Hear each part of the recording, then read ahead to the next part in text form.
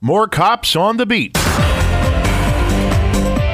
50% chance of afternoon storms today with a high at 83. Tonight, a 20% chance of leftover storms and 67.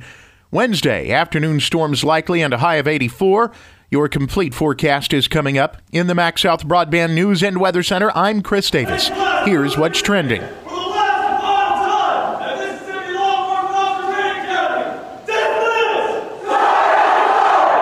Graduation at the Mississippi Law Enforcement Training Academy means two new certified officers in Kosciusko, Brandon Crossan and Travis Keno, part of the latest graduating class.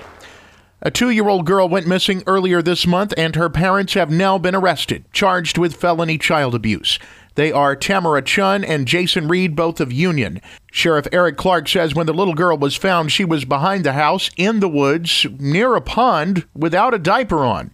Clark says more charges are possible. Kicks 96 arrest records show the pair got out of jail on a $15,000 bond each. It's a drug issue. It's a prescription issue. It's a patient issue. You're hearing State Ag Commissioner Andy Gibson upset that state lawmakers are about to saddle him with being in charge of the state's medical marijuana program if they are able to create one. This is not what the people wanted.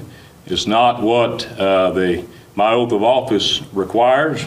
And it's not what the people of Mississippi elected me to do, to be the marijuana kingpin of the state of Mississippi. Now, you might remember that the one that you may have voted in favor of was canceled by the state Supreme Court, leaving it to the state legislature.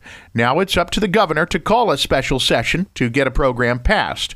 Gibson has issues with what they've come up with so far. Number one, who is going to operate this expansive program? Number two, who is going to pay for it? And number three, and importantly, we all need to know how much is it going to cost? He says it should be up to the State Department of Health since it's a medical issue. The search for Molly Netherland, who has been missing since September 2nd, was originally near her home in Kemper County, east of Philadelphia. Now a search dog has picked up her scent, and it's in Lauderdale County.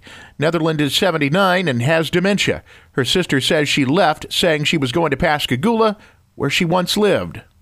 A football game change in Kosciusko. Due to the COVID-19 and the shortage of officials that we have and playoff implications, we need to make the following changes. The change is that the Kosciusko-Louisville game will be played on a Thursday night, October 28th.